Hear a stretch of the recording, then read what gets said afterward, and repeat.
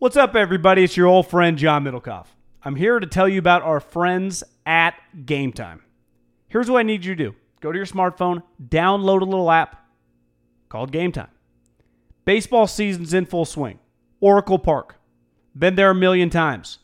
Never doesn't live up to the hype.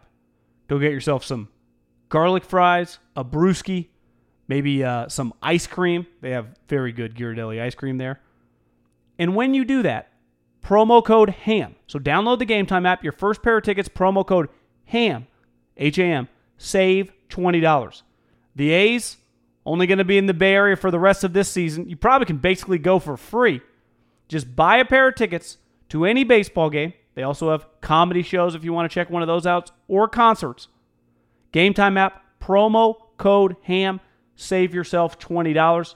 We don't even need a thank you. Just hammer that promo code. Did you know that most vitamin D3 supplements come from sheep's wool? I'm Kat, founder of Ritual. We're making traceability the new standard for the supplement industry. When I was pregnant, I couldn't find a multivitamin I could trust, so I created my own. Ours is made traceable, third-party tested, and clean label project certified. Oh, and our vitamin D3? It comes from sustainably harvested lichen from England, not sheep.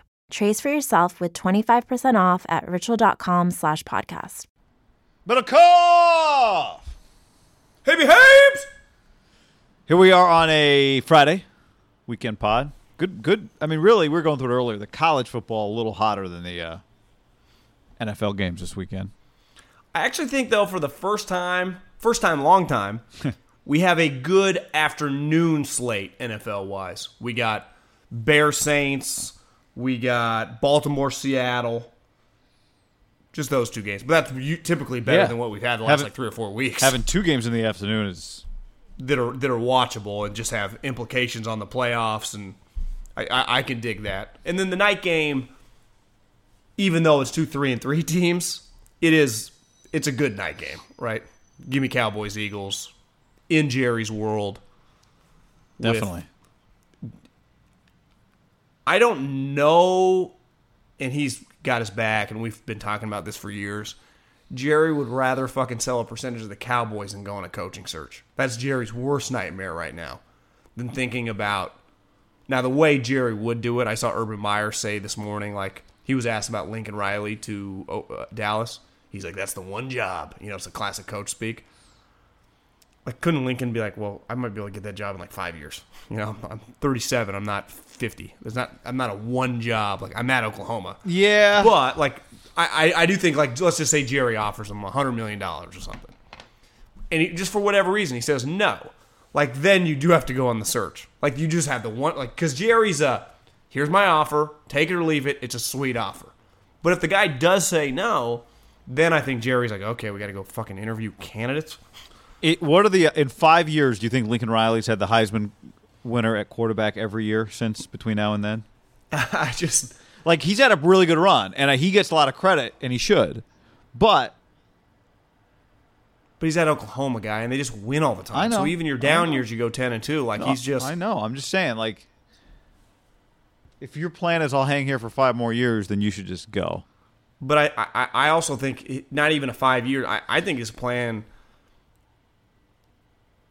If you had him over beers and you said, could you stay here the rest of your career as long as they'd have you, I think he could say with a straight face, yes, I would. Yeah, which is fun. And I'm with you. And so then you don't go. Is it a top 5 job in America? The Oklahoma football in college? I think it's safe to say it's up there, though, right? It's in the conversation for sure. Is Michigan? What would I'd put Oklahoma above Michigan. What would you say the best job in America is? Ohio State? Yeah, Texas. Because you can recruit SEC players, but actually the Big Ten's pretty hard. Texas, maybe. It's a tough call. But is Texas? Yeah, I mean, you're in Austin. You play like you're in Texas. You just work from a recruiting standpoint. I think LSU is pretty special. LSU and Alabama obviously are good. Well, there's a lot of jobs that jobs when they're good are great jobs. Like but Michigan, when it's bad, is bad. That's where I get back to Oklahoma. When's Oklahoma been bad, guy? Just when you Google like their last 50 years, they just fucking win all the time. They've actually been more consistent. I would imagine if you did like a deep analytical dive, probably beside Ohio State, because it's crazy. When we were growing up, it was like Nebraska, Florida, Florida State. Now they blow. Now Florida State's been consistently better than like Miami and Nebraska, who fell off a cliff. But I'd say Oklahoma has been just one of the steady kind of figures. LSU too. I mean, LSU's been really good. Texas hasn't. I mean, they had some down years when we were kids. Like I remember but to just me looking back. that doesn't make the job worse. No, but I just mean it's not just. I think you're kind of guaranteed to win at Oklahoma because you've just had a steady stream of elite NFL players. You've had a steady stream of just winning. Like you don't really sell on anything besides we're sweet and we're kicking the shit out of everyone. That to me is like Ohio State. They kind of hang their hat on. We just don't lose, Yeah. We're just sweet. In every generation of every 3 or 4 years. What I'm saying is though, like I think to me the greatest negative at Texas is it just seems like being the coach at Texas is a pain in the ass. You just are dealing with a lot of shit. A lot of coaches, a lot of boosters. Maybe at Oklahoma you don't have as many high school coaches that all think they're owed something by your program.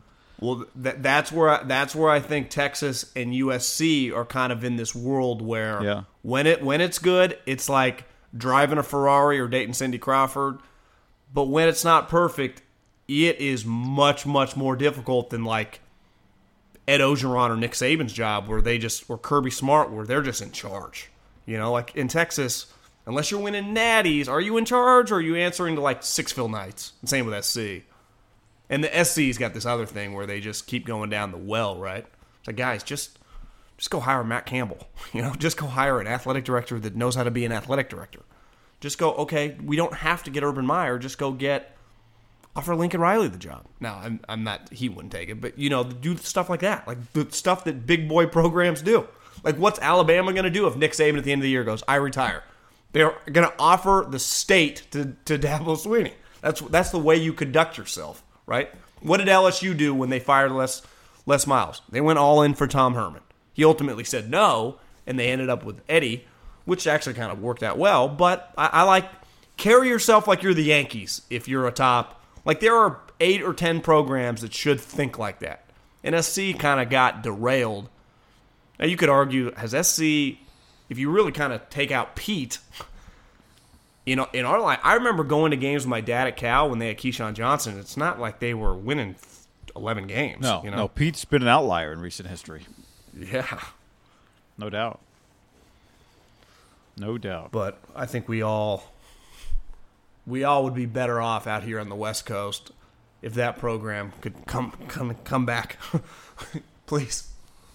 Because you realize, like, watching the NFL game last week, which was mainly 49er fans, when that place rocking, it's pretty sweet. Yeah. Yeah. It's got a little. It's a much bigger version of like the Coliseum or Candlestick, where you're just like this. I haven't been in the new press box, but just this place kind of shitty and old in the middle of the hood. But when you're in there and the game's big, you're like, this fucking place is awesome. And there's more. You'd say in L.A. My guess is there are far more passionate, like the most passionate, like the 8 to 10 scale.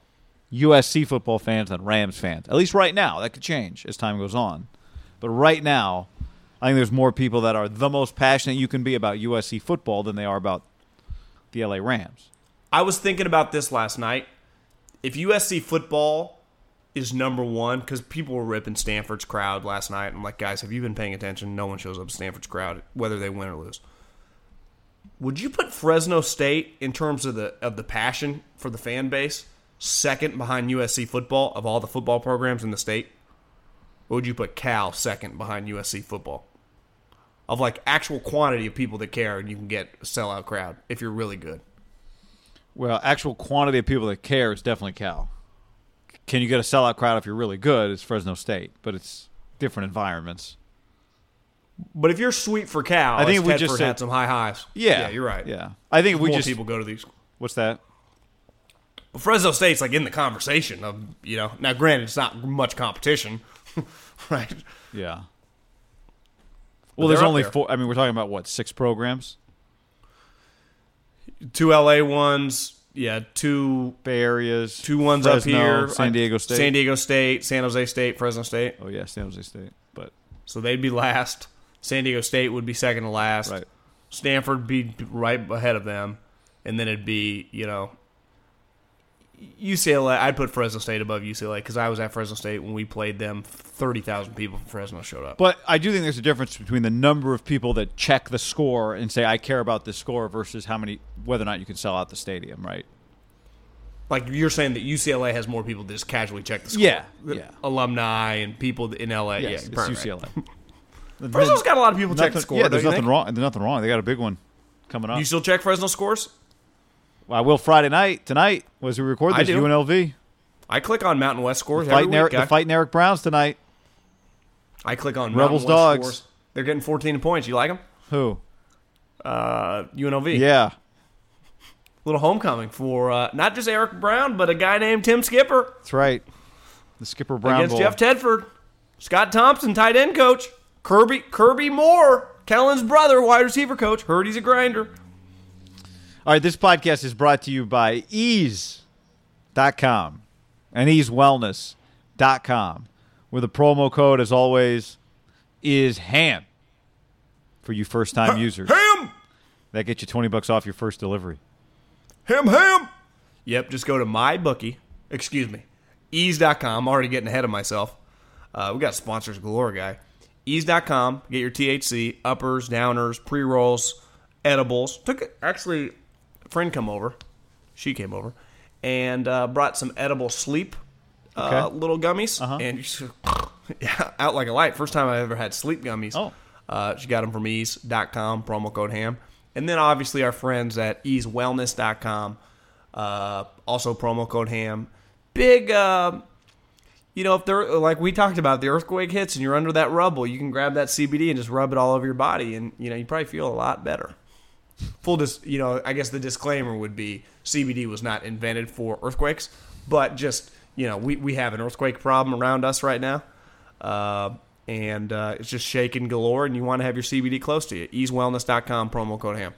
Podcast also brought to you by, you mentioned it, MyBookie.ag. The promo code there is HAM and the numeral 1. HAM and the numeral 1. You can also, with that promo code, activate the offer that MyBookie will double your first deposit. If you want that, with that promo code, MyBookie, fastest payouts, better lines than any other sportsbook.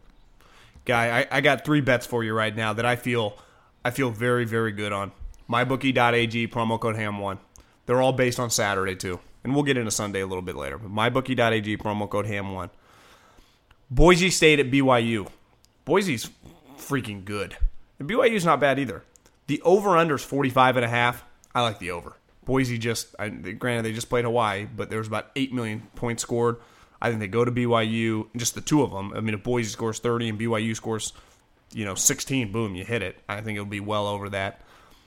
Arizona, the Fighting Wildcats, bear down, getting 10 points at a reeling SC program.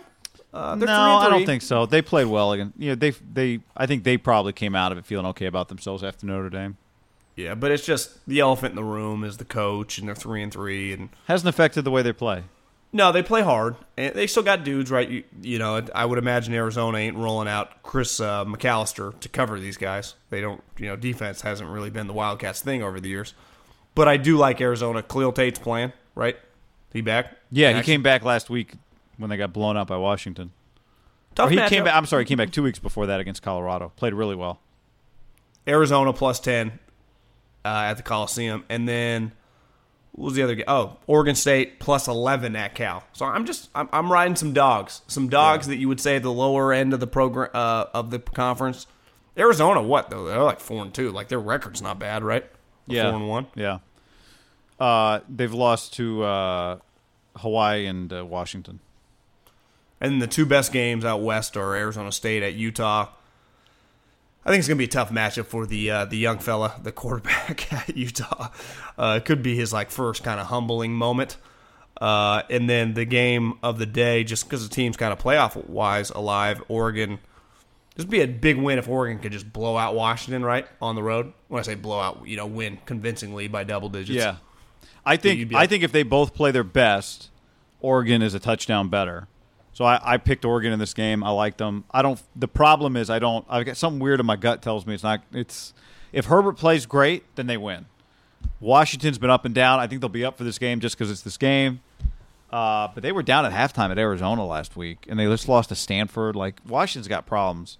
Yeah. But Sidney Jones, Buda Baker, and Kenny King ain't walking through that door. And Easton's been inconsistent, so Vita Vea. No, you had it right, Vita Vea. So I picked Vita Vea. Oregon in this game. The other one, I picked Utah to cover 12.5, whatever it is, 13.5. I got 13.5. Yep. Herm Edwards has never lost a regular season game. I say never. It's a year and a half at ASU by double figures. And they lost 5 games last year, but in the regular season. But the loss to Fresno State was an 11-point loss. That's the only double-digit loss they've had in a year and a half. Game? Yeah, in the bowl game, Vegas Bowl. Well, my one big takeaway, and I highly recommend. So they don't get all blown three out. of Is them. my point.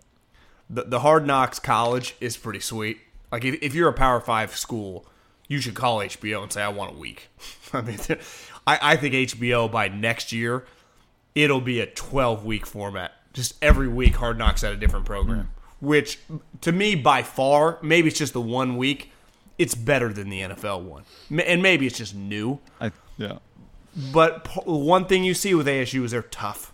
Like, that is not a pussy program. Right. Like, that shit is just not allowed there. They got some crazy-ass coaches. Herm is by far the most normal one in terms of being, he's nice. He's not looking to MF you.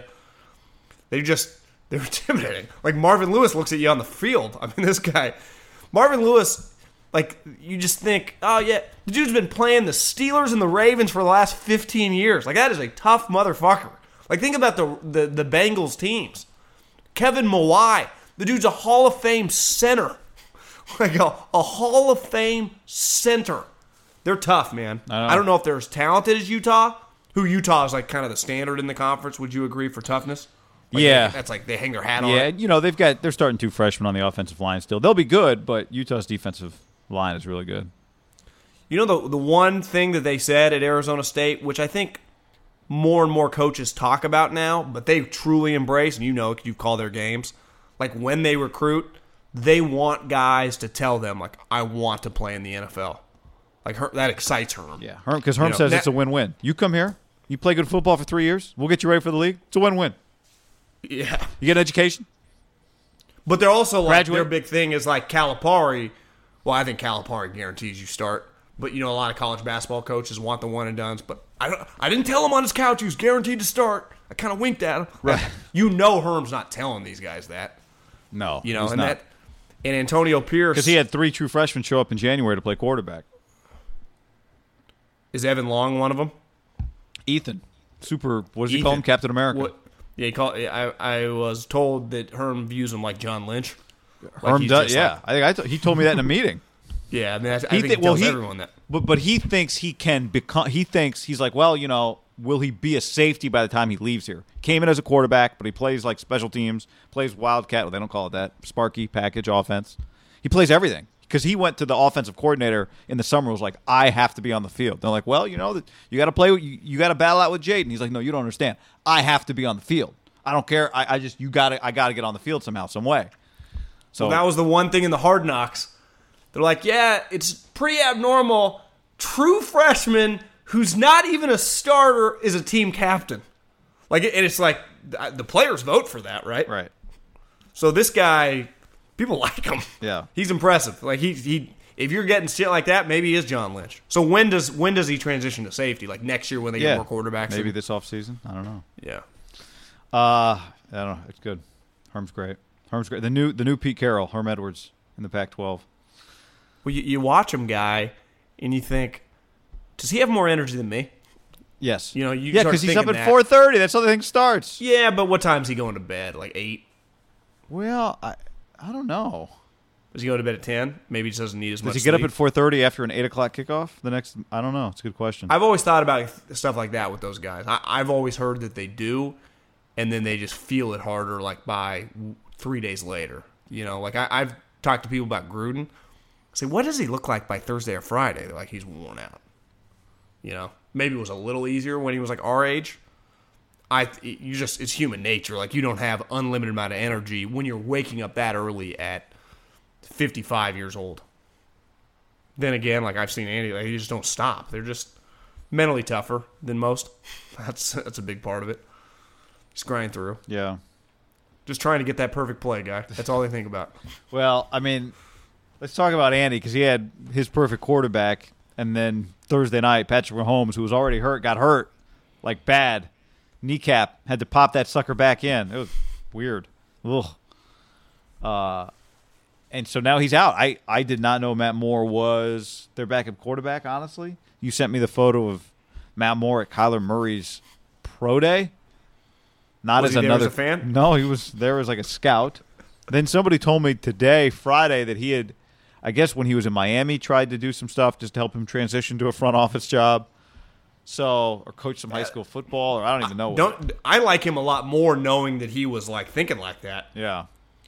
Is He's there like the Gardner Minshew of pro quarterbacks. You mean just kind of lasting? No, just like had set his mind, I'm going to be a coach, and then the opportunity to play arrived. Yeah. But he's. I wonder if he's like, wait, my vet minimum as a backup quarterback is like 1.6. What's the scouting vet minimum? They're like, $87,000 starting. He's like, What if I'm the third string quarterback and the scout? We should add those two together. My initial thought when he went down was, one, it was pretty freaky, and I thought for a split second maybe someone broke his ankle. Someone fell on him. And then when you see the knee pop back in, where does he go on the short list of players right now in pro sports that when they go down and it clearly looks pretty significant, everyone on their couch goes silent? Because I think Durant was clearly that. When he went down, it was clear like an Achilles. Yeah. I think Rodgers is one of those guys. And we've seen it happen to him on primetime games. I'd say Brady, but, I mean, fuck, the guy's been a war daddy since the ACL. He's never even been phased. But he's on the list. He would be on the list, but he just, like, you can't even imagine. He doesn't come out. What team? Yeah, but I think the question you ask yourself is, like, what team do you just write off immediately the second that guy gets hurt? Well, I'll give you a team. Russell Wilson gets hurt, write him off. We've seen it. I don't want to say. Are you about to say Jimmy Garoppolo? No, because I actually think that they might be, like, if Jimmy missed a month, could they win some games with, it'd be harder. It'd be 100% harder, but I couldn't say it just in set in stone. I was going to use Curry on this Warriors team without Clay. If he ever, like, has one of those moments where he's being carried off the court and you're like, are we going to be they're going to start thinking, like, are we drafting 5 overall? Well, that's like a minimum month. Are we fucked? Curry's got, on this individual team, I would say, yeah, if Jimmy was carted off the field. On paper, it should be. He's not Mahomes or Russell Wilson or Steph Curry. But on paper, when he's played, they've won. When he hasn't, they haven't. Yeah. Mahomes, they are much more dependent on Mahomes. Not necessarily last night, but just in general, right? With the way they play. Yeah, and if anybody, it is kind of funny when you think about it, because I was looking at Mark Sanchez on TV today thinking, like, that guy's nickname was Sanchez. What does that mean? It means franchise. He was never the franchise. But if anybody deserves that nickname right now, it is Patrick Mahomes. Like, he is the franchise. Even though they've got a great coach, he's the franchise. Do you know what else I thought about last night, Guy? Is sometimes that we just go, this guy is going to be the greatest player ever. Because I think some people can say that, right? He has the upside to be the greatest quarterback ever. Most times when we say that, it doesn't come to fruition for whatever reason. Kaepernick is an example, probably the most extreme example. Because that was a bold take at the time. Yeah, but it was a bold take, but I do think we all acknowledge, like, his physical tools were stupid, right? Yeah. This guy seems a little bit more of less of the gadget player. Like, he's not dependent on running at all. But to just lock a guy set in stone that he's going to be healthy for 10-plus years is hard to do, isn't it? Like, people were saying probably Brett Favre's having this great run when he's winning all these MVPs. I guess once you win 3 straight MVPs and go to 2 Super Bowls, your legacy's kind of established. Then you just build on it from there. But you just never know. Like, what if he gets hurt again? It's a violent position. And the other thing I wondered last night was he'd hurt his ankle earlier in the season running around. Last night, a little more freaky. But I think regardless how this season plays out, And I was telling you before, I think that there's a decent chance that we don't see him till after the bye week. You know, why you can't rush this player, especially if they can just find a way to win a couple games over the next 4. Just so someone doesn't tweet this at us, by this morning, Friday, there was the report he'll miss at least 3. Okay, right. He'll miss at least 3 games, and they got 4 games till the bye. So they obviously have these extra 3 days, so you get 3 weeks and 3 days. I don't know. I don't have the schedule in front of me, but whoever their 4th game is against, they go Packers, Vikings, Titans, Chargers. I think if somehow you can win one of these next 2 games, which is hard, right? But are both those 2 games in Kansas City? The Packers and the Vikings games are they're at home, and then they go to Tennessee and then they host the Chargers. Do you think they can win one of those 2 games at home with Matt Moore? Be difficult. Yeah, with their if they had a better defense. Do you agree if they can win one of those 2 games, they're in pretty good shape to probably make it through without him till the bye week? Yeah, if they're in great shape, and really by the end you need to go 2-2, and you're like, well, we're at the Titans and we host the Chargers after that. We could go 2-2. It would just feel you'd have a few weeks of kind of panic if you lose the next 2, and you're 5-4. I would agree. Let's say they win 2 of the next 3. So they split one of these 2 NFC North games, and then you win that Titans game. Would you, if you're like, well, he's 80%, would you? Is there any way you'd rush him back for a division game at home with the bye coming up? Because you're playing your gravy. Well, right? here's the other part of this, and we'll get to the Raiders aspect of this too, like the door cracking open for them a little. But they're 5-2 right now. The Raiders are 3-2. The Chargers are 2-4. So what are the odds? What are the Broncos now? 2-5. 2-5. They stink. Home field is out the door. Like, that's over. Right? You're not going to have a better record than New England at this point. So, if you win 2 out of the next 3, I don't think you bring them back for that game. Would you say if they were, instead of 5-2, they were 6-1 right now, where they have that extra game to work with, it'd be like a no-brainer? But you're right. You lose these next 2 games in a row, and let's just say somehow the Raiders split one, you're like, even though you go, well, they still got to come to us and we beat them. So they're not just a game behind. They're a game behind and they have to beat us. So you go, and Mahomes would be back for that game. I do think you have a pretty good buffer even at 5-2. But, like you said, the nature of the sport, you just win back-to-back or lose back-to-back games, even in there. Isn't it safe to say, like, more than likely you lose back-to-back games on your way to Tennessee then you're going on the road. But I think if you were going glass half full, you go more than likely, even if you lose these next back-to-back games, those are 2 playoff teams. No, there's no doubt. But and I think you this is kind of what you're saying too. You're just thinking about it in the context of you've lost the next 2. Okay, it's Monday right now after you've lost those last 2 weeks, and you're 5-4, and you're going to Tennessee. You're playing a road game with Matt Moore. Well, are the Raiders 4-3 or are they 3-4? It's a big That to me makes a big difference, because if they're 3-4, you're in pretty good position. But what's Tennessee? I mean, they just changed their quarterback. You might be going, well, we'll go to Tennessee, we'll win that game, we'll be in good shape coming home for the Chargers, who stink. But like they're one of those shitty teams, and like, well, what if Keenan Allen has 200 yards and Eckler and Melvin Gordon? They're the worst type shitty team, because you don't look at them like, well, I'm playing the Redskins this week. You're like, well, we're playing the Chargers. Their record's irrelevant because you're going to be in a tie game in the 4th quarter. Well, at some point during the year, you thought they were good. Yeah, well, I thought about 3 weeks ago, guy. I know. I mean, now it's just at the end of the day, they might be a 5-win team, but it still feels a little unlikely. I'm going to have to believe that one first, but every year we get that. I think the way it's hard to look at the Chargers like a 5-win team is it's not like Rivers got hurt. Now, I did hear something the other day about a stat with Rivers. Like, his last year was one of his career highs, like one of his best years passing the ball, yards per attempt, and all that stuff. Yesterday, someone with the Raiders was like, and I like Everett. I actually like him a lot. The dude, he's a PR guy, but he was tweeting out all these stats for Derek. Like, he's the number 1 yards per attempt in the red zone. It was like different red zone stats. And everyone's like, where's all the... Like, you don't get credit for yards per attempt in the red zone, do you? Like, that's the most meaningless stat ever. No one's ever given a fuck about yards per attempt in the red zone. Because a lot of times you're within the 10. Like, what are we talking about? Your yards per attempt, we judge you 20 to 20. In the red zone, you could average 2 yards per attempt if you're Tom Brady. No one cares. You have a goal to score touchdowns. That's all that matters. Yards per attempt matter the other part of the field. And Derek's earned that reputation of checking the ball down. And I like the guy, but he checks the ball down too much. Now, part of that might be the offense. I think Rivers is somewhat kind of getting that. His just kind of throw the ball up in the air doesn't quite work as much as maybe it once did. And remember, he did that for a long, long time. Well, he had Antonio Gates. I don't know if you heard, he was a basketball player. Vincent Jackson was like 6'6" and could run like a 4.2.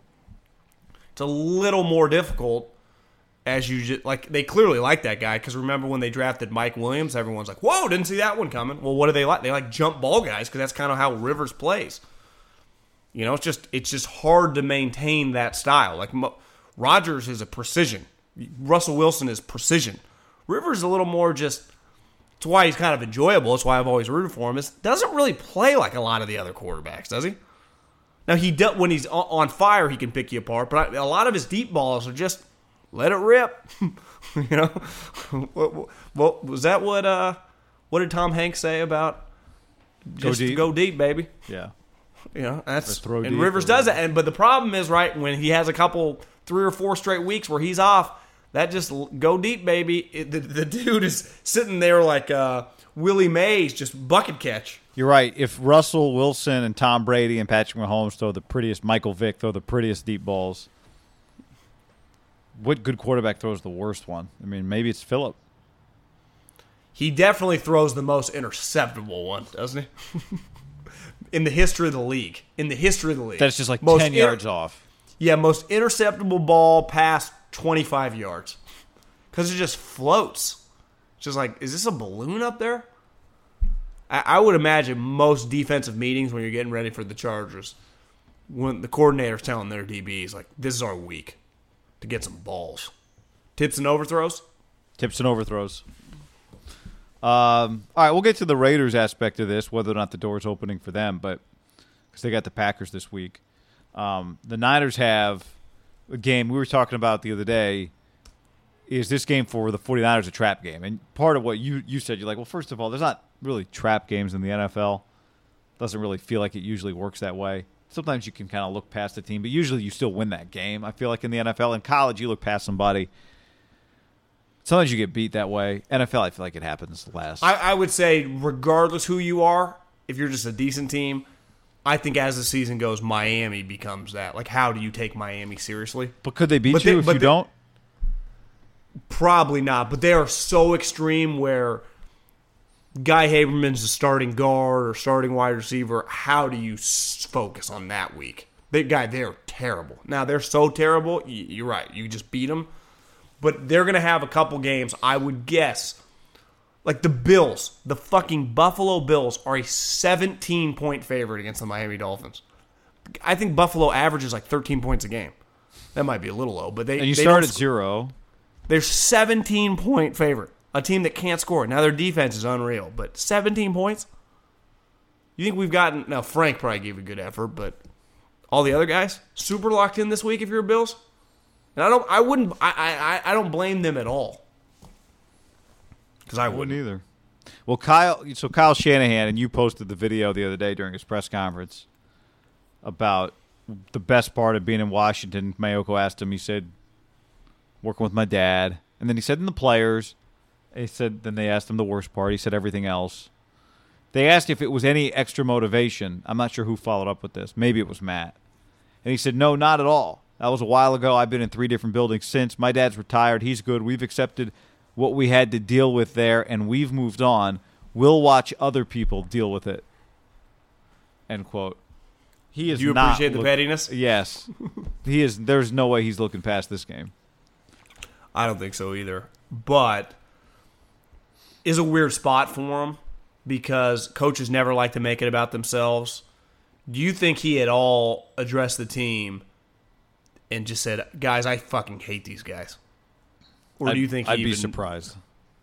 You don't think he'd do that? I would be surprised by that. Do you think he would do it? I wouldn't discount it because if it's something you truly feel passionate about, why wouldn't you use that? And if you know your team likes you, like, listen, guys, I'm going to be honest with you. This team's not very good. We know that. We're the better team. The film speaks for itself. We are better than them. I fucking despise these people. I hate them with a passion unknown to humankind. Every time I think about them, they make the hair on the back of my neck stand up. I want to kill these guys. Now, that's the anti-Belichick, because that's even when Bill, I don't think Bill ever talks like that, even though he holds grudges and hates, clearly, a lot, as much as any coach ever. I do think it's not out of the realm of possibility that he could do something like it's. If I was an assistant coach for Kyle, you could throw this out there in like a meeting on Monday.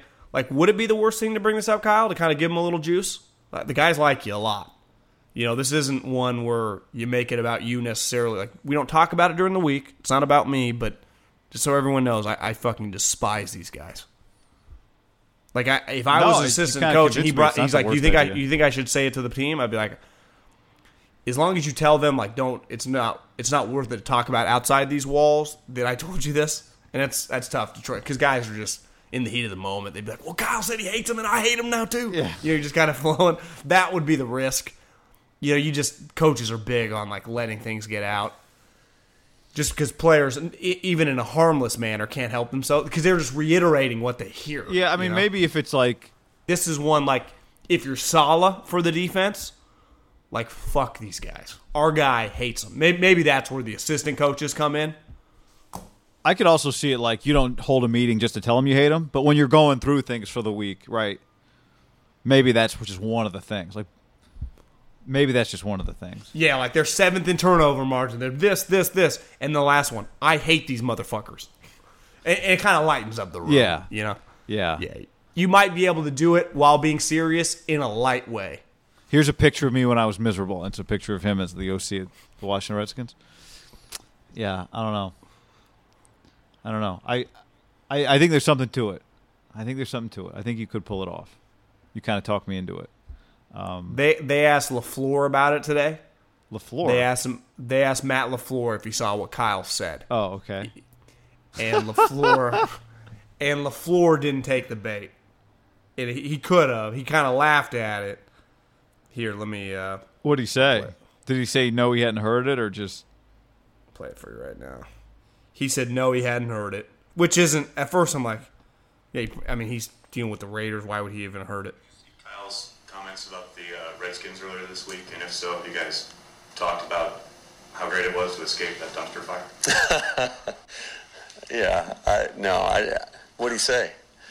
They didn't see it? No. They asked him about his time in Washington, and he said the good part was getting to coach with his dad and a bunch of other great coaches.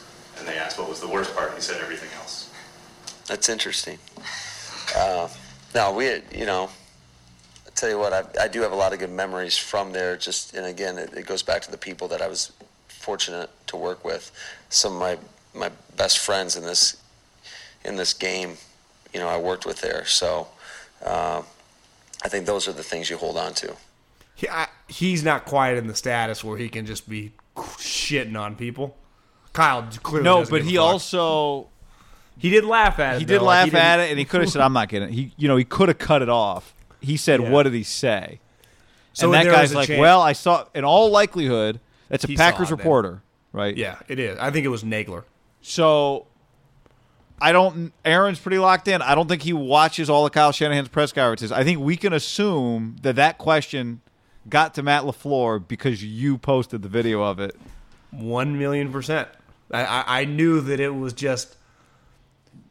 Full disclosure. You sent it to Nagler.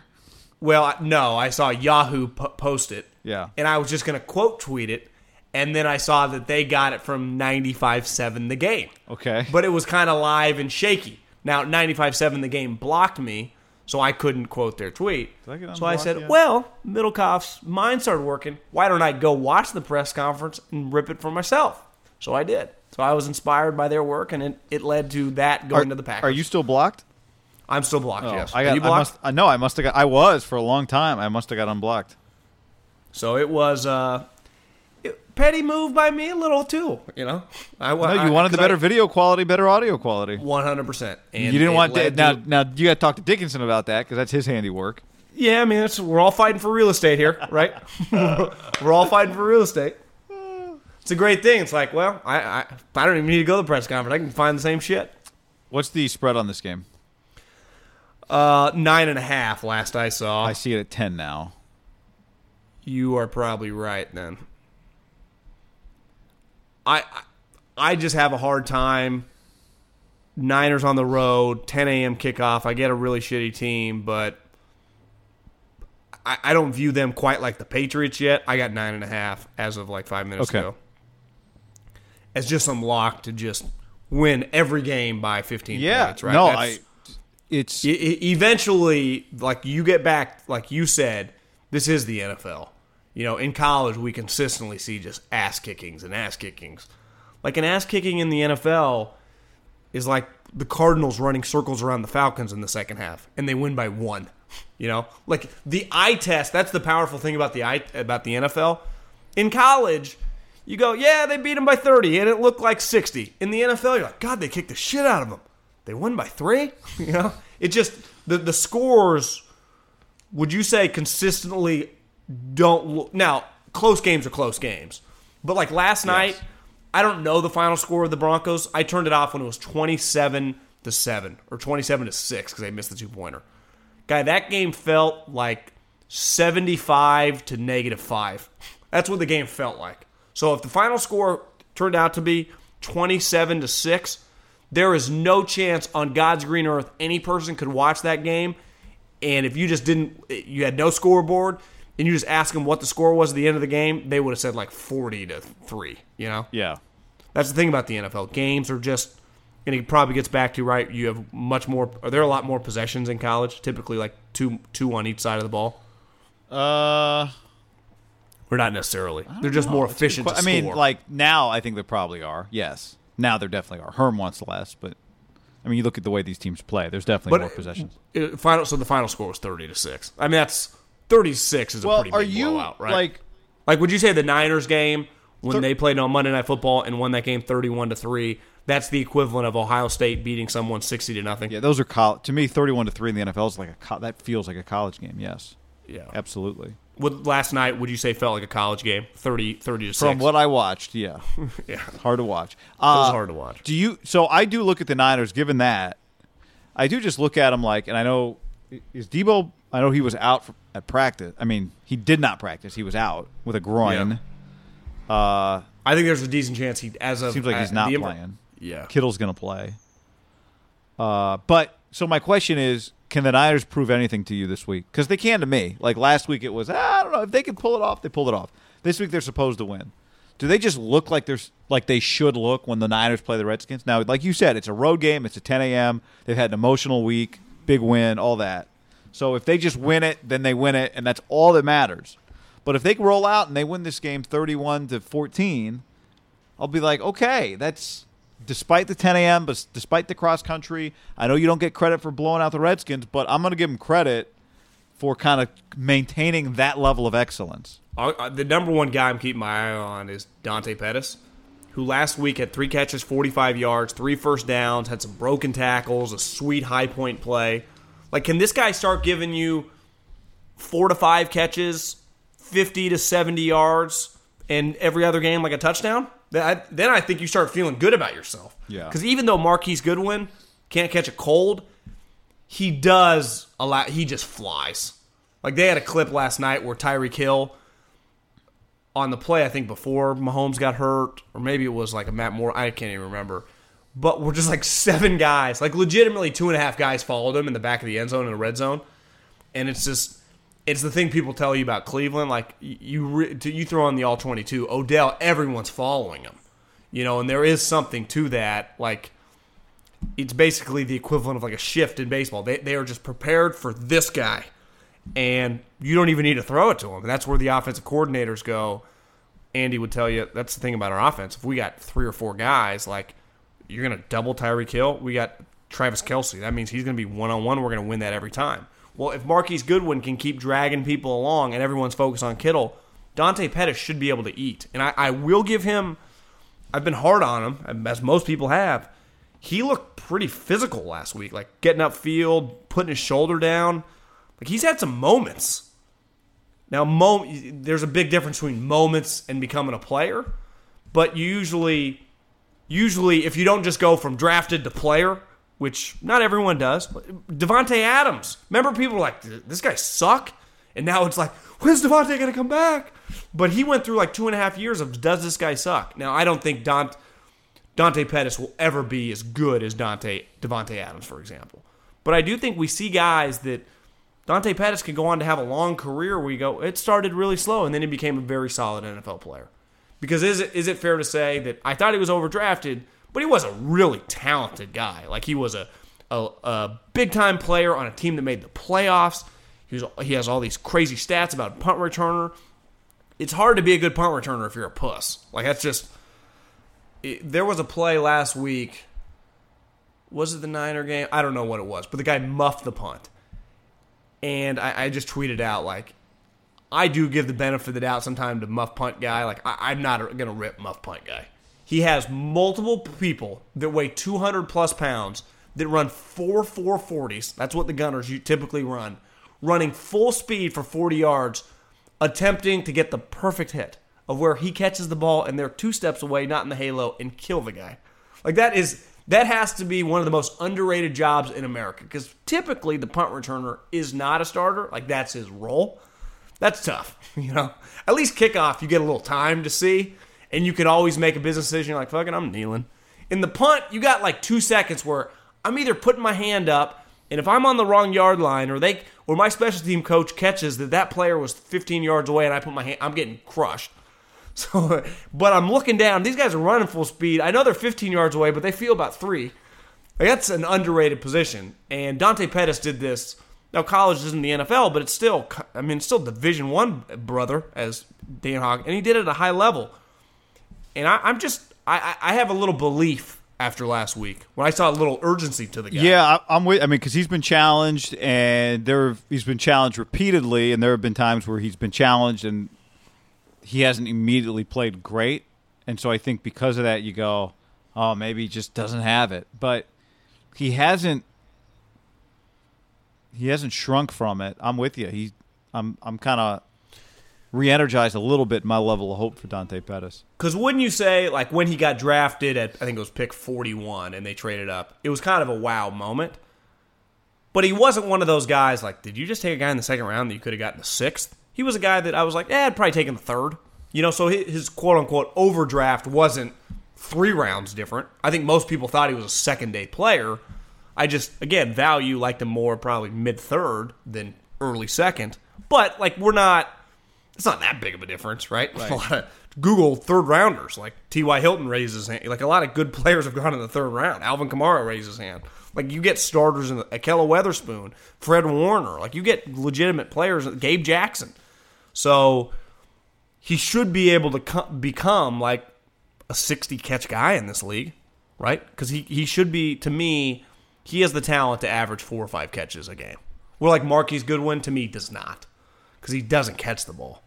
Like, it just does not come natural for him. Now, luckily, he runs 3.940, so you at least can use him as a gadget. Because I was of belief, like, when you hold on to a guy like that, he's going to let you down 90% of the time more than he's going to do something. And he did last game, right? Even though the ball was underthrown, it hit him in the dick, and it hit the ground. Like, how does that you're in the NFL, a wide receiver.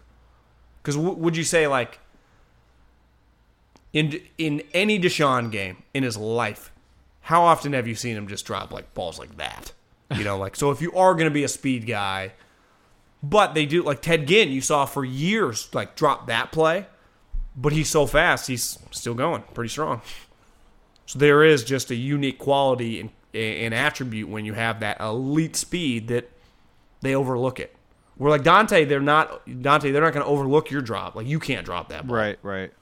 Like Marquise, like, oh, well, at least he spread the field. Now, that not for me. I hate that. I despise fast player that can't catch. It's just pet peeve of mine. Now, granted, I was just around the one guy that could, Deshaun has some of the best hands on the team. Now, the difference of him, he's had this injury. I don't know if you noticed, Deshaun's been gone. He had week 1, he had two touchdowns, like 180 yards. No one's seen him since. Nobody. And Howie's just taking heat in Philly. Isn't it crazy how fast as a GM, like everyone, Roseman landed Deshaun! And now it's like, why is our fucking team so old? It's like you can't really, unless you just win. If you lose games in any sport, people that applauded you for moves are then going to be critical of the moves that they liked. Because you can always do the counter. Like, well, of course we got this guy for cheap. No wonder he was available. Well, you were the same guy that were writing on the front page, like how sweet of a move it was. Didn't Doug Peterson have to? Didn't he send like a message to the fans this week about everybody just chill? I was in bed this morning, and he must talk at like 9:30 Philly time because I was just gonna roll over, look at my phone, and he's talking, so I just clicked on it. I guess someone on the Eagles, an anonymous player, I don't know who he told this to, but was mad that they weren't checking down enough. Like that was never heard of that. Yeah, we don't check down enough. So they asked I've never heard of that. Doug started laughing. He's like, I don't know who said this, and like I'm not gonna pretend like this guy made it up, so I'm not gonna shoot down your source or whatever. But he's like, I've never heard like the history of time. It's always you throw the ball too deep, you throw the ball too far. No player, he's like, I played in the league, has ever asked for more checkdowns. Like that's just, was it a running back by chance? Yeah, just he laughed. He was in a pretty good mood in the press conference this morning. Not checking the ball down enough. You know what the 49ers' third quarter score is, by the way? I mean, it's got to be like 80-7 or 55-14. Aren't they the number 2 team in point differential just in the league behind New England right now? Yeah, yes, and they're number 1 in third quarter differential. Wouldn't you Eagles say, are actually 5th in that category. So to me, isn't that a pretty good, determining factor? Like you got pretty good coaches come back out of halftime and make a little adjustment. Because you know what stat that I don't care much about? How many points you score in the first drive. Like, every fucking coach, like last night, Denver Broncos, right down the field touchdown. I would say, like, that's the equivalent of, like, your big thing always was just in different businesses when people are like, I work hard. You're like, yeah, welcome to any business. Like, everyone works hard. Like, if you're an NFL coach, you should be able to score points in your first drive. Like, that's like coaching 101. Every team in the league should average, like, 3.5 points of possession. You'd pay guys who can adjust on the fly. Honestly, I might not even look at that number. To me, it's kind of irrelevant. You should take out the first drive then. Honestly, you should.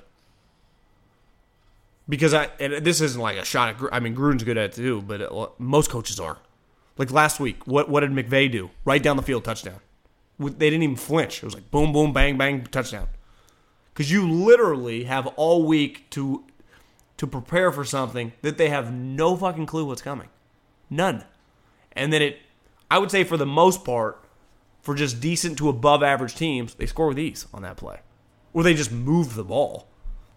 That's why I do think like 3 and outs on the first possession are glaring sometimes. Yeah. You guys practice these plays, which you clearly probably practice Wednesday, Thursday, Friday, and the walkthrough Saturday. And I think you just might sneak one of those in on one of those 15-minute before the game when you're running your offense and defense. Maybe not, I guess, because they're watching. I don't know exactly the philosophy on that. Maybe you just throw out random-ass plays on those, so you kind of throw them off. Like, is there a chance Belichick every year has just run fake plays on those situations? Well, he thinks they matter because he sent his son to the Bills sideline, remember? Yeah, then Sean McDermott tried to fight him. Will the Redskins get a first down this week? Rams didn't get it. I mean, sorry. Will they get a third down conversion or a fourth down conversion is what I mean. Because remember, the Rams did not. Rams were 0 for 13 combined in that stat last week. I think sometimes when you say that stat out loud, you're like, they went 3 and out on every drive, and then you go back and you just watch the game. Obviously, you know that didn't happen. Well, you go, oh, they got a lot of first downs on second downs, because they did. Again, they drove the first. They did get, even as the game progressed, I would say, yeah. You'd be hard-pressed. That's just an unheard of number. Like, you could have a great day, like, wouldn't you say if you're 2 for 10 on third down, getting off the field? It probably wouldn't be 2 for 10. I mean, it's not the recipe, but it's not impossible. What's not the recipe? You're saying you could have a great day as an offense or as a defense? As a defense. Oh, yeah. Like, as long as they're under 50%, you're in pretty good shape.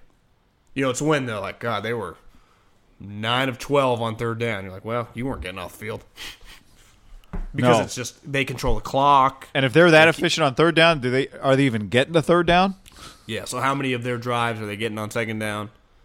I think when you look at this Washington team, they got that rookie receiver, I think number 17, McLaren, I think is his name. He's been unreal. Like, he's like their best player on the team. Then other than that, like Jordan Reed, concussions, Vernon Davis, like 80. Darius Geis is injured. Adrian Peterson is just happy Jay's gone. Like, they aren't. Josh Norman hasn't tried in 3 years. They got a bizarre squad. And I saw someone tweet, like, is Washington Titletown now? I guess the Mystics won the WNBA. The Caps won the Stanley Cup a year ago. And the Nats are in the World Series. Wow. Whenever, like, the Nationals tweet, How about the Wizards? they stink. If you just go to Nationals Twitter, Yeah. every response is like, and what about the Redskins? It's always back to the football team. Like, they're not allowed to take part in this. Whenever, like, they quote a national tweet, like, Right. go get them, guys. Right. Like, fuck you, stay away from our It's like parade. DC United. Yeah. Exactly. Dan, stop tweeting about us. All right, before we get to the Raiders, Would you say he'd 100% get booed if they let Dan Snyder throw out the first pitch of the World Series? yeah, I think he would. Yeah, I think he would, too. I mean, the Yankees fans were booing Adam Ottavino, who admittedly hasn't been great, but he grew up a Yankee fan. All he ever wanted to be was a Yankee. And here he is in his first year as a Yankee, getting booed off the mound. This podcast They have some terrible ABs. is brought to you by SeatGeek. SeatGeek, it's very easy. We've been telling you about SeatGeek for a long time. Keep sending us DMs of you using. Show us the photo, which doesn't get you anything but our appreciation. $10 off when you use the promo code HAM at SeatGeek.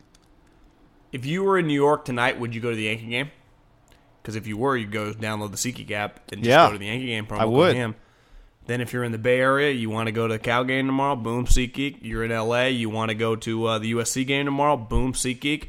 You live in Washington, you want to go to Redskins, Niners, boom, SeatGeek. Just SeatGeek, SeatGeek, SeatGeek. Download the SeatGeek app. I was thinking about going to Luke Combs, the country singer. He's coming to Golden One Center next week. Also SAP, but it actually might be easier for me to go to Golden One. Probably would than attack the fucking South Bay.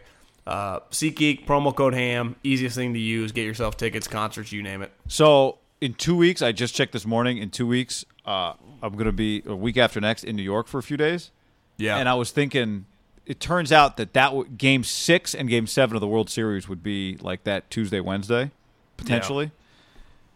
And if the Yankees are in it, they would be hosting. They'd have a better record than the Nats. Yeah. So I need All-Star them to game come doesn't back. count anymore, huh? No. The question, John, is how much of a green dot would I need on the SeatGeek app to buy a World Series ticket, Game 6 or 7? With the Yankees? Yeah. Yankees, Nats, Game 6, Game 7. And just think about it. You're naturally going to have a decent amount of like Washington people living in New York. Obviously, they would be playing to win their first World Series. So I think my What first would you say the getting in price would be? $250 for the worst seat in the house? I think it would be higher. Then $250? $250. I think it would be higher. Yeah, I mean, especially if you're talking Game 6 and 7, Game so you 6 might or have the chance to 7, win a Yankee World Series. Stadium, Yankees, Nats. You're right. What Nats, would you you're say right. cheapest ticket then? $700? Yeah, I think your average ticket's probably, with some less, some higher, $1,000, maybe more. So Yeah, I kind of this morning I kind of gave myself a pep talk. Now here's the thing: the Yankees aren't going to be there, so I might get off the hook. Yeah, But I can't be like I think I would be willing to pay like $1,500 a ticket to watch the Yankees win the World Series. Well, that's what I would hope. If it's 7-2 in the 5th inning, I'd be pretty pissed. Well, especially your wife's a big Yankee fan, it would be a pretty cool moment. Now, I think the question you'd have to make, let's say it's $700 for like nosebleeds. That's kind of hard to stomach, right? I would pay $1,200 to sit For a decent seat, like a club level seat, or whatever. over like $700 for the. But it might be. But here the problem is, you say that it's like, well, that we'd all pay $1,200. That's why the price is $1,750, dick. Yeah, right? I don't know if what you would consider a good seat. Correct. You're right. For Game 6 or 7, that you would consider $1,200. So if it's $1,500 to sit in the nosebleeds, I'm not doing that. Yeah, you'd be screwed. I mean, think Or about do it, I? guy. Or We do were- you? Or if it's Game 7 and it's $1,000 for the worst seat in the house, do you just pay it? Guy, the Yankees are going to lose in 5, so it doesn't even matter. That's a good point. The series is over. Who's pitching tonight for the Yankees? Verlander. Okay, they're fucked. The guy, Greinke, was in major shambles. On the ropes. And they couldn't get off. Yeah, Nope. and Couldn't do it. Lost the series right there. I don't like the Astros. I don't know why. I've don't rooted like for them before, but I was rooting for the Yankees, yeah. I just don't like the Astros. I don't Something about them. But, in other years, I've liked them, but this year I'm rooting for the Yankees. And then I'll root for the Nats if I need to. But I like the Astros to some degree. I like a lot of their players, honestly. But how don't know, drunk do you think the Nationals got the night that they swept? I guess Because they had 10 days off. I mean, Yeah, they had nothing to do. They didn't get off. You see, At first, I'm like, FP God. Santangelo's Jr. tweeted out his dad was at some bar and they were doing chants. Yes. And there was like 500 people there. Because FP Jr. tweeted, like, will somebody please get this man a water? Sign a concerned son. You just realize when you make your first run, especially when you've been good for a while, I think, so you've kind of tasted it, that had to be pretty sweet, you know, for just the guys, like people like me and you, that if we had lived in Washington, we had watched all their games, like you're rooting for the squad. What's funny That had is to be a pretty cool moment. my dad grew up a Washington Senators fan, same logo, team left. He kicked him to the curb. We can't, there was like, then they were gone. I mean, they were gone for, like, this is the Montreal Expos that are in the World Series, not the Washington Senators. It's funny, they used to talk about, like, I heard Simmons say this, like, last week. He's like, you know, the crazy part about being a Patriot fan, like the early 90s, they were talking about, you know, moving them to St. Pete, or like or to Jacksonville. Like, I just think we used to talk about movement in franchises. It doesn't quite happen as much anymore. There's just way too much. Who leaves? You know, you're just making too much money. Yeah, there used to be less Like, yeah, owners that move could this just guy do there whatever and they there wanted. and there. Yeah. It doesn't really happen like that. All right, doors cracked Unless you're open the for the doors cracked open for the Raiders, John. How about some positivity here, man? I'm positive. Okay. Bye week, Packers, Mahomes injury. I love when people say, like, you know, as a fan, I would never want to win it because somebody else got hurt. I'm always like, really? That's bullshit. Like, well, if I told you right now Mahomes doesn't get hurt and you don't make the playoffs, or Mahomes get hurt and you got a chance, you'd be like, well, you know, it's football. As long as not life-threatening or anything, right? Right. That's what everybody. So I don't ever buy that from people, and I'm not even saying anyone said that, but you hear that. I'm like, we want to do it the right way. It's like, yeah, I mean, you don't want to cheat, okay, but you're not going to give it back because, well, truly they were the better team. So the door is open for him here. Now the schedule's still difficult, but we have been looking at them a little differently since the last two games they've played, particularly the way they played in London against the Bears and beat the Colts. I mean, it's been a while since we've seen them, it feels like. What would be more shocking this weekend? The Redskins upset Kyle Shanahan and the Niners, or the Raiders win on the road in Green Bay? Well, I think it's the Redskins beat the Niners. Just because they're terrible. Yeah, they're a disaster. Where you go, the Raiders are 3-2. Right. And their formula is pretty simple, right? The time of possession is heavily in their favor. They just run the ball, control the clock, and try to play in a game that they can win 20-17. Right? They're not beating this team. If Rodgers if I tell you the Packers score 30 points, you go, the Raiders have no shot because they're not scoring that many points just on the road against this top defense. Their stats against quarterbacks, QBR, yards per attempt, is not good right now, and they've been playing Chase Daniel and playing shitty quarterbacks. The one thing you would say, the Packers' offense has been a little off, but I do think that Rodgers, the last 3 or 4 weeks, has looked like Aaron Rodgers, has he not? Yeah. Just that Monday night game, moving around and throwing darts. Devontae's out, he announced today. Valdez-Scantling might come back. But the Raiders, I saw Vic tweet, Terrell Williams is, I guess Gruden said the other day, his plantar fasciitis is not good. He's nowhere to be found at practice. Eventually, you can't just Hunter Renfrow, and, I mean, Darren Waller, great story, pretty cool, and I said at the beginning of the season, for every guy like him, I wasn't betting on him because they usually don't come through, but every once in a while they do. Incredible turnaround story. He's been awesome this year. He got a contract extension. Cool. I mean, we never talk about the good things in the NFL. Guy turned his life around. He's a drug addict. And he's one of their better players. Hell, he's their go-to guy as a pass catcher right now with Terrell Williams out. How do you beat the Packers without your number one wide receiver never even made it this season? Your number 2 wide receiver is now injured. One of the better stories of the NFL, you have to depend on the guy. Well, it's like they can just cover that guy. And the Raiders, like on some stat today about yards per attempt from a rushing standpoint, they've been one of the better teams in the league between the tackles. And the Packers are like defensively one of the best teams in the league of not allowing yards between the tackles as a rush defense. So it's one of those like, well, something's got to give, right? Right. And you just say, well,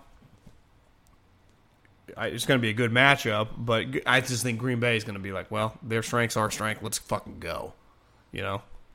Now, I think the Bears said that last week, and it didn't go well. Yeah. Now, their problem, though, was they couldn't score, right? The Bears' offense was hideous.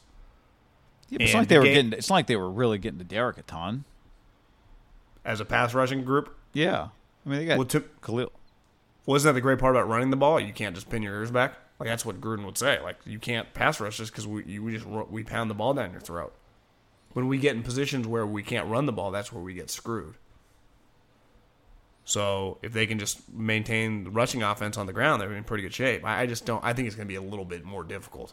Well, I agree, but I'm just like, they're a 4.5 point underdog here. Like, I think if we had talked about this game 2 weeks ago. Is that what number you got? Yeah, well, maybe it's 4. You're right. Fuck. That number's gone down, guy. So people were betting the Raiders. I had it 5.5 yesterday. Sharp's coming in, hammering Gruden. You always believed? Gruden wants to stick it to him for the Canada game debacle. I saw someone ask LaFleur on like Wednesday. Yeah. Like, is it a little weird? I'm like, weird? Fucking, they didn't want to play on the shitty field. What was he supposed to do? And he can be shoved around. He's not Mr. Personality. But Gruden was in the wrong, right? Have we all acknowledged that? Now, Gruden was the alpha. But he was wrong. In that situation, we tried to bully him. Yeah. He was wrong, right? There was a hole in the end zone. A hole. They played on an 80-yard field. Biggest debacle of the season? Second to the Lions game, maybe refereeing? Non-player? It was the preseason, though. I haven't forgotten, guy. I'm the one that had to bring it up. I'm kidding, Raider Nation. I feel like you forgot. I mean, you win this game now. Let's talk about the division because of the Patrick Mahomes injury. The Raiders are 3-2. Guy, if they win this game, it'd be one of the stories of the league. They'd be 4-2. That'd be nuts. Yeah, and we'd have to go, you know what? They got a chance. If they win this game. They would have beat 3 straight playoff teams. If they win this game, I think it would be one of the bigger upsets of the season. I know number-wise it might not be, but that would be a holy fuck moment. To beat Green Bay on the road and be 4-2, where I think most of us thought like 1-5. I left them for dead 2 weeks ago. Going into the Colts game, so a month ago. Yeah, I think most of us did. I know I did. If they win this game, we're going to start going Jim Morris Sr. playoffs. I mean, that's just the reality of their situation. And I've said it, if they win one of these next 2 games, you would think they're eventually going to get their ass kicked. You would think. Just their talent isn't there. And the Packers, they are just really good. You know, I get they're missing players, but they still got Rodgers. He just makes plays, and then their defense is just top notch, and it's in Lambeau. That's the other thing. This isn't London. This is Lambeau. So it's coming off a short week, but they were home for the Lions. Like, if you are going to get the Monday night, and then you got to play Sunday, you want those games to be home and home, right? It makes it much easier on you. Right. The hardest scenario is like short week, Monday on the road, come home, and then get another road game Sunday. That's where you feel like you're getting screwed. Have they ever made a team play Monday night and then Thursday night? Do you think that'd be impossible? I don't think. God. No, that would be impossible. So even though Rodgers thought about it, like, do you think we can get in like 3 games? How many wins with Mahomes? Let's say Mahomes is out 4 games, 5 weeks. Okay, 4 games plus the bye. Comes back for the Raider game, right? Well, I looked at it like this: if he had missed the season, would the Chiefs have still got to 9-7? They're 5-2. Oof. They're 5. Could they go 4-3 and 5 down the stretch. They got all 3 division games at home. They got the Titans on there. Then they got some tough ones. I mean, they got the Patriots. They got the Bears. They got the Packers, the Vikings. Like, it's not an easy schedule, right? Part of the reason it's a hard schedule, just for the AFC West in general, is you drew the hardest division. Like, they kind of got unlucky that they drew the NFC North this year. Like, you would have signed up for a lot more divisions beside the NFC North, right? Like, when you just look at a back-to-back of Green Bay, Minnesota, you're like, fuck, that's not an easy back-to-back, is it? No. Neither is Green Bay, Houston. It's not the same division, but Green Bay, Houston, Detroit for the Raiders is brutal. So how many wins? The AFC West drew the AFC North and the NFC South. Like, that's just not easy. No. So right now, let's say Mahomes 4 weeks plus the bye. He misses 4 games. How many wins does it take to win the AFC West? I think 9-7 is a lock to win the division. So if you're the Raiders, you can split these next 2. If you get one of Green Bay and Houston. Now, like if you play Green Bay well and lose, and we go, well, maybe they can beat Houston next week. What if you can go 1-2 in these next 3 games? So you are 3-4, you know, and just have to get, or excuse me, you're 3-2 now. You're 4-4, and then so you play the Chargers. After the Lions game. Yeah, going into Chargers, Bengals, Jets. I do think we got to look at the Jets a little differently now that Sammy's back. You do. That's a road game too. They go Jets, Chiefs back to back on the road both. I mean, the Chiefs are coming off a bye, so that's an L. Wouldn't you say the Cowboys are just much more talented than the Raiders? They got the living piss beat out of them going to MetLife and playing Sam. So I do think that Sam and that team, where everyone looked at them like, oh, they're the 0-5 Jets. Yeah, that was with a guy that got a kissing disease. You know, there's a reason they drafted him. I don't know if you guys remember. Number 3 overall. And a lot of people were saying once he came back, people were like, yeah, don't forget, that's the same guy that had USC going to the Rose Bowl. Like, this guy's a pretty special player. I know everyone tried to forget about him and act like he was average. Like, he's better than Baker. I'm pretty comfortable. Like, if I said, guy, you can get Baker Mayfield or Sam Darnold the next 10 years, who are you taking a shot with? Sam Darnold.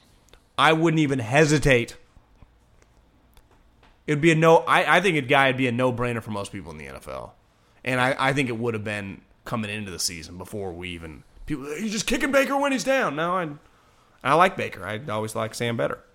Now, granted, I like Josh Rosen a lot too, and that's not looking great. No. But, you know, you can make excuses for him. Not his fault, you know, Brian Flores. Yeah, I don't even name him the starter for the year. He's benched within a half or a game and a half, whatever it was. I've given up even trying to summarize what his career is going to look like. You told me he retires at the end of the year, I would not believe you, would you? To pursue tennis. Yeah. Or just like, you know, I'm gonna take my shot at Goldman Sachs. Be like, yeah, I could see that. I guess he doesn't have a degree, but does that even matter when Josh Rosen? Probably not. I don't think they have to win this game to have a chance to win the division. But the way they play in this game will affect whether or not we think they can lose and have a chance to win the division, right? I think that it would be I think it would be impossible to win the division if they don't upset one of these next 2 games. Because they're going to go to the Kansas City and beat the Chiefs. Well, they're not. I mean, because Kansas City's coming off a bye before they go play the Chiefs, and the Raiders are coming off of a game in New York. So you can tell me right now, Matt Moore plays that game, and I'd probably pick the Chiefs today. 1,000%. If they win one of these next 2 games, I will be on the train that they can win the division. If they don't, I just don't think that the numbers don't add up. Especially with Mahomes not being out for a whole season. Yeah, and mainly because the Chiefs already beat you, and they're already a game better than you. But they're actually 2 games better than you because they already have the advantage. And the other thing the Chiefs have going for them, like, are the Raiders just some lock to go into Denver and get a win whenever the hell they play that game? No. You know, that's just not the way it works. That place is just tough, even if they suck. NFC playoff. Frank Clark doesn't get to run against Garrett Bowles for the Raiders because they don't have Frank. God. Hey, Garrett, might be time to bend. Like, what I don't understand really quick about Elway guy. We'll actually have some Elway stuff if we want to get to that later. But I just don't see why he holds on to like draft picks. I get if you're just a typical GM, like your picks, you just got to ride it till the ship goes down. If you're John Elway, just bench guys. Like, who cares? Like, so what you miss on a pick? You've been missing on a lot. Just go to the next guy. But he's like, that specific player is getting them killed every week. He like averages like 15 holding penalties a game. Like, legitimately averages like 3. Even Mark Schlereth, who's boys with Elway, was tweeting last night like, they have to bench his ass now. This is stupid.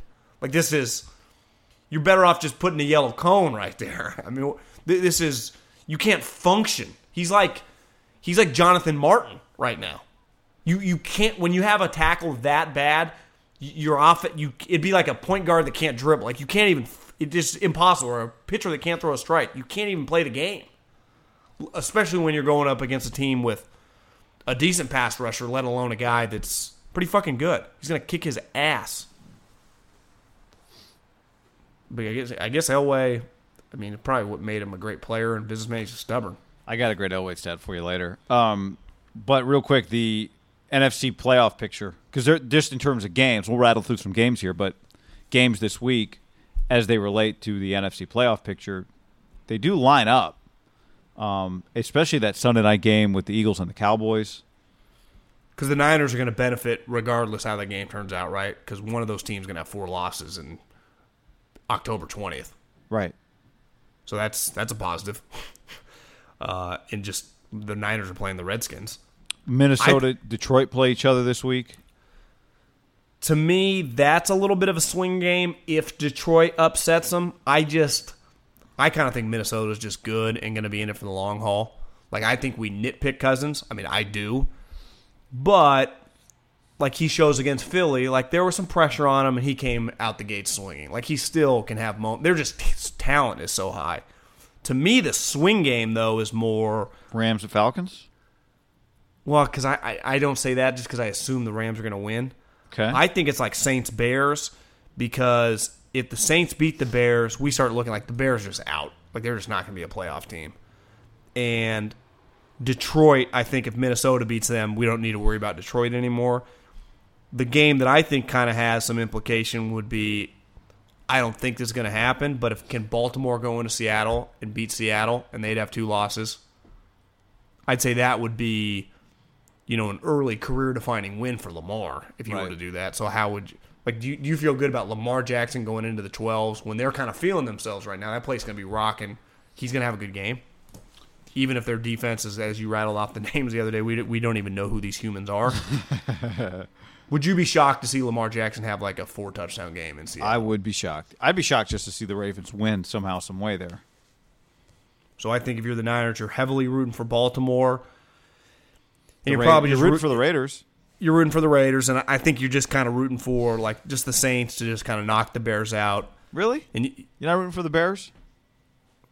Well, because then if you're you're talking home field. Yeah, because then if you beat the Redskins, you're 6-0. Green Bay's 5-2. New Orleans is 5-2. The only other team now, in theory, the Lions. Well, no, the Lions have 2 losses. So the only team with 1 loss would be Seattle. So if Minnesota wins, they'd be 5-2.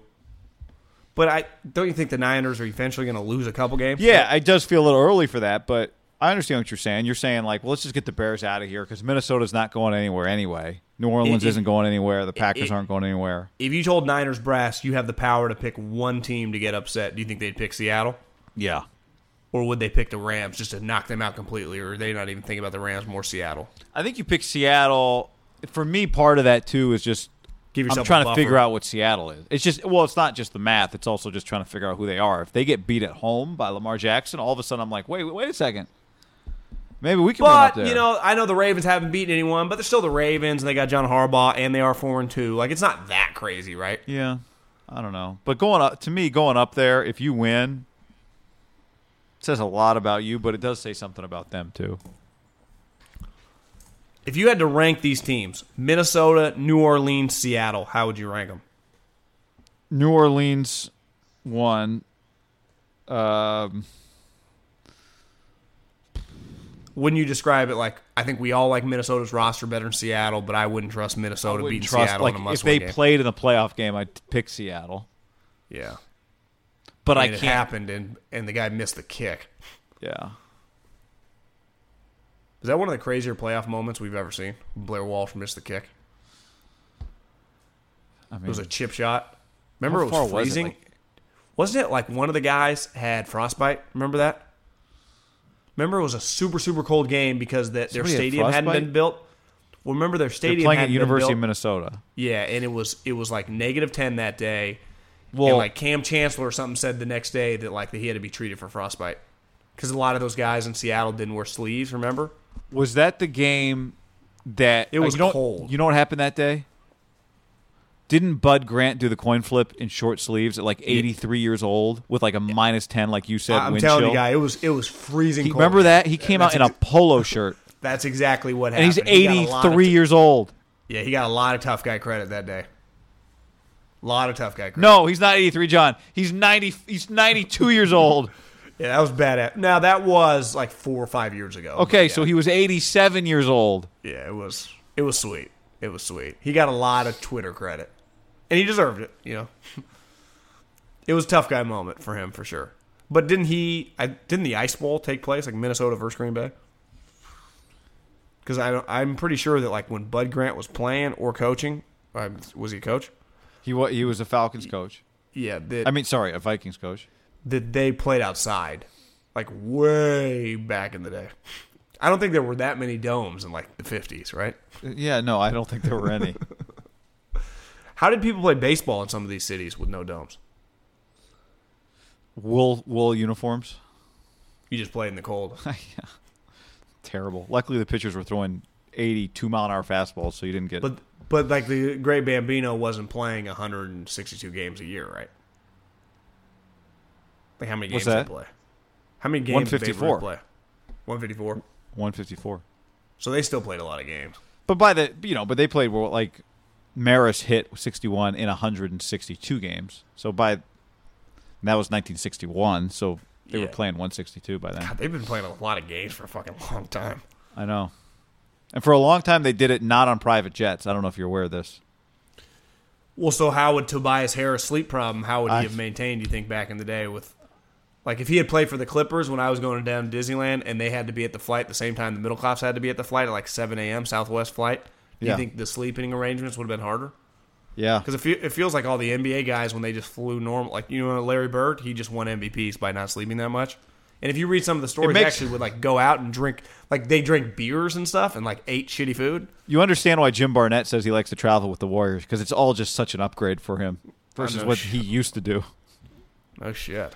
Because you, whenever you hear like an old school journalist, they'd be like, you know, some of my best interviews with Bill Russell would be at the airplane bar, you know, or at the airport bar, or like the airport grabbing a burger with Julius. You In the meal car on the train. yeah, like that's when George Brett gave me the best story I've ever received. All right, some other headlines and games for the weekend. We talked about a couple of really good college Saturday. I don't know if I'll see if you want to make it out to the marina on Saturday for a 12:30 Oregon-Washington game, John. But Were you watching it? I don't know. Hadn't thought about it.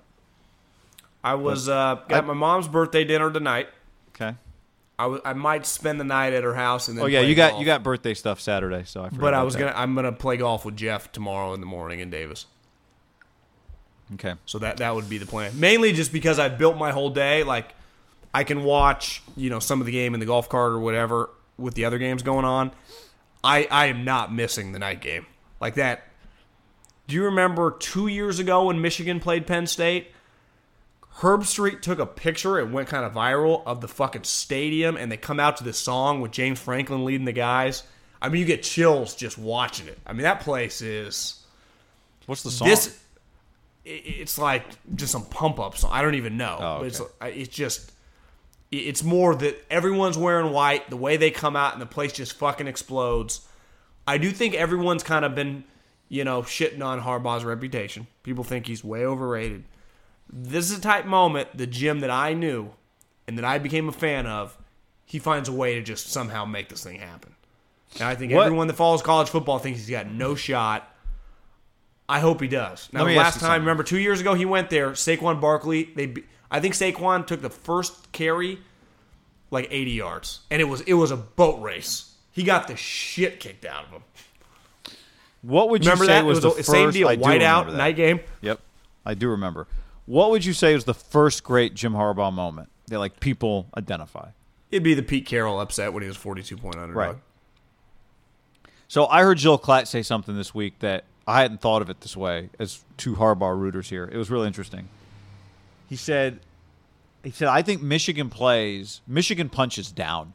Like if they've got better athletes than you, they play man-to-man.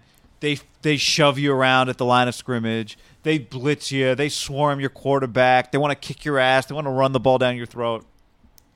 But the second they're not more talented than you and they can't be the bully, it gets really difficult for them. Like Ohio State and Wisconsin. And I was like, you know what? I hate to say this, but I think he's right. But, Guy, what's the different – like, what do most least talented teams – like, how do they overcome that? So, like, what would be – if Michigan carried themselves like Boise State, you're saying, like, they would go into a game where they're not as I talented think and he's try saying to outthink they you? don't. I think he's saying they don't outcoach anybody Yeah, they can't outthink you. that's as good as them. And so when they play somebody less or better than, to overcome it. or better, yeah. When they play somebody who they can intimidate, they can outswag them. But they go into their shell. Now, I don't think they go into their shell. I mean, they've played in some big games. I don't want to make it an oversimplification. They've gotten their ass kicked a lot the last But I couple was like, you know, Well, he's never won a game as an underdog guy, and he's been the underdog to like, you know, all the Ohio State games. I think some of these Penn State games, some of the bowl games. He's winless guy as the underdog so far. Like the bowl games against some of the SEC teams. That's what I'm saying, Guy. He needs one of these moments. You agree if he went in there and did not only bully them, but like do a couple like, whoa, didn't see that one coming. He would come back a little bit, like, oh, Yeah. Harbaugh got a swag back. it would be huge. Go in there and beat a whiteout. Like everyone wears white, and there's 110,000 people there. And I think Penn State thinks they're got a national championship team. Now, is that going to bear the reality? I don't know. I'm interested to watch them. If they beat the shit out of Michigan, because I don't think Michigan's going to win this game, even though I'm rooting for them. But I don't think Michigan is they're a legitimate top 25 team. They're just probably not as good as like the top 12 teams. But if you put them like against the Boise States and the Arizona States and the other like ranked teams past like 14, that I think they would win the majority of those games.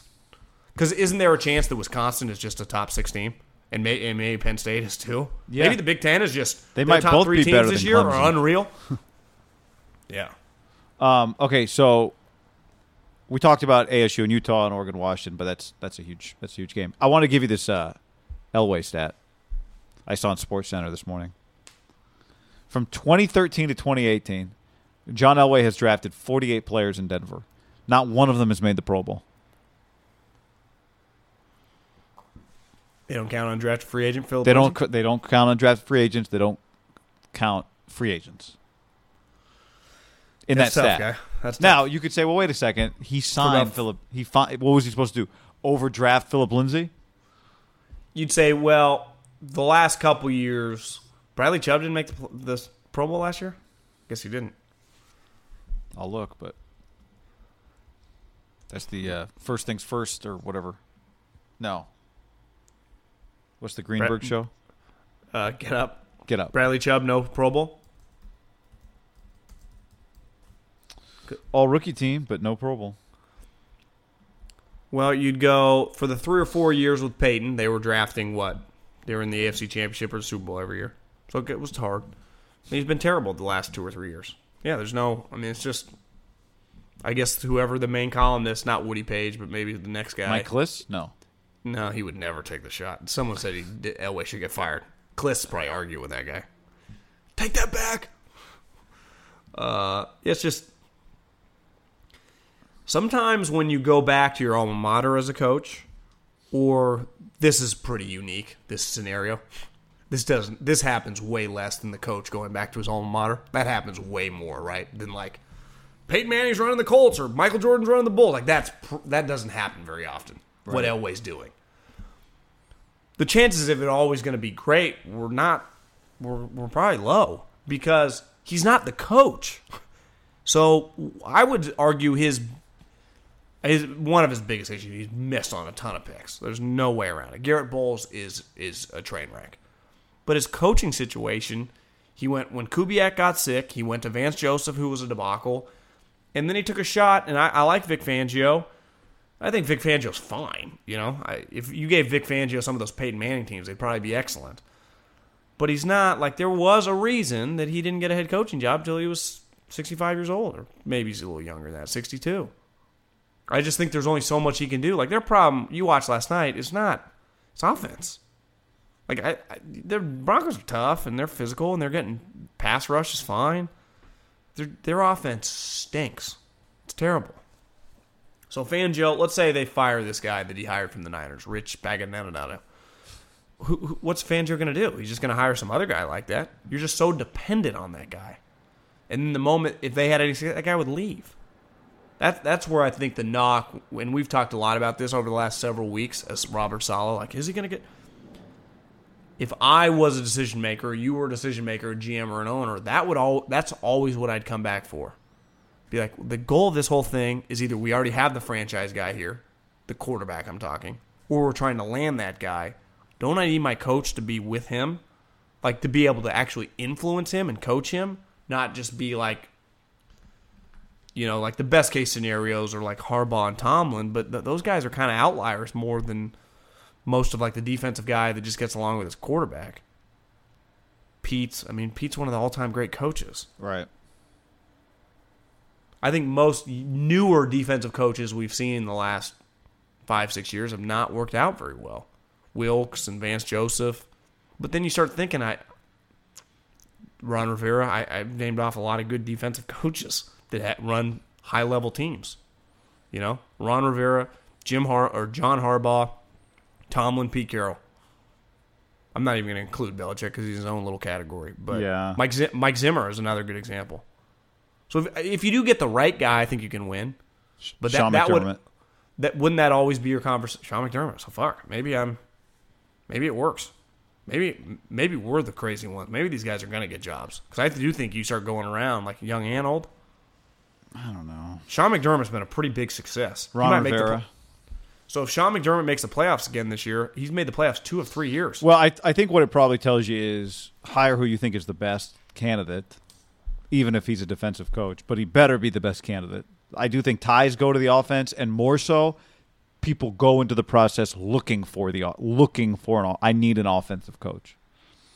I like that. Ties go to the offense. So if the guy separates himself like Sean McDermott blows you away, okay, do it. Tie goes to the offense. I like that. Are you kind of fired up for Monday Night Football?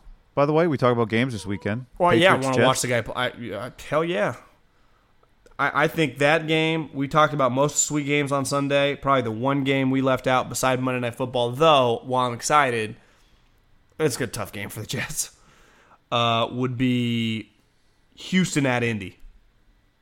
Would be a game that I'm pretty fired up to watch. What other games? Houston at Indy. Yes, agreed. I like it. Colts getting 1 point. Or excuse me, given 1 point. Indy wins this game, they're 4-2. Houston wins this game, they're 5-2. Pretty important game for those two teams. Yeah. Like you said, Buffalo's in pretty good shape, and they got Miami this week. So Rams-Falcons does nothing for you? No. Falcons at 1-5. How about Cardinals at the Giants? No. None of these other games do anything. But Miami at Buffalo, that's terrible. Now, I'll say this about Arizona at Giants. If Arizona goes onto the road to MetLife and wins, guy, they would be 3-3-1. So we've ripped and talked a lot of shit about these guys. 3-3-1 is not terrible. You know, I got one. It's literally the definition of average. You're 500 and you have a tie. Could you be any more average at 3-3-1? No. I got one for you, though. John, Jacksonville's at Cincinnati this week. They have to win that game if they want any hope Have to win. of Nick Foles coming back and taking them to the playoffs. Must-win situation, guy. Must win. Yeah. I think it's a little scary situation if you're Jacksonville. Now, I saw Warren Sharp said this morning, through his first 7 games, I guess he's made what? He came in, he didn't start week 1, but Foles got hurt, in like the second quarter of week 1. Mm-hmm. So he started every game since. So he's played 6.5 games. They have played the number 1, if you combine all that schedule, number 1 passing defenses over that period of time. Wow. The hardest stretch of pass defenses. It now moving forward, Cincinnati and beyond, is the easiest stretch in the league. So Warren was just saying, like, it's actually pretty impressive what he did against the competition. It should get a lot easier. And they do. Like, DJ Charks and D.D. Westbrook are good. So they can throw it. And Flip's going to dial them up. So I like Jacksonville to make a little run now. You get Jalen Ramsey. You get that elephant out of the room. It's not like he'd even been playing for him. He'd been faking a back injury. So it's on, baby. You know what? Wait a second. You're not excited? Is Jalen Ramsey going to go one-on-one with Julio Jones? Said he hopes to play Sunday. Yeah, who knows? I just think they got so many receivers. Maybe, but maybe not. I doubt it. Like, that's never been... Wade Phillips didn't do that in Denver. Now they had more corners. If they're doing that, yeah. But Atlanta's an unwatchable team for me. Unwatchable. Fun team to play on Daily Fantasy. You just play team, against them because they give up a lot of points. But they're tough to watch. All right. What else? Anything else? That should do it. Ready for lunch. All right. Time to eat. Peace.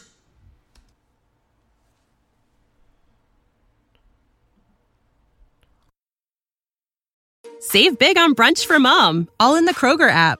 Get 16-ounce packs of flavorful Angus 90% lean ground sirloin for $4.99 each with a digital coupon. Then buy 2, get 2 free on 12 packs of delicious Coca-Cola, Pepsi, or 7-Up, all with your card. Shop these deals at your local Kroger today, or tap the screen now to download the Kroger app to save big today. Kroger, fresh for everyone. Prices and product availability subject to change. Restrictions apply. See site for details.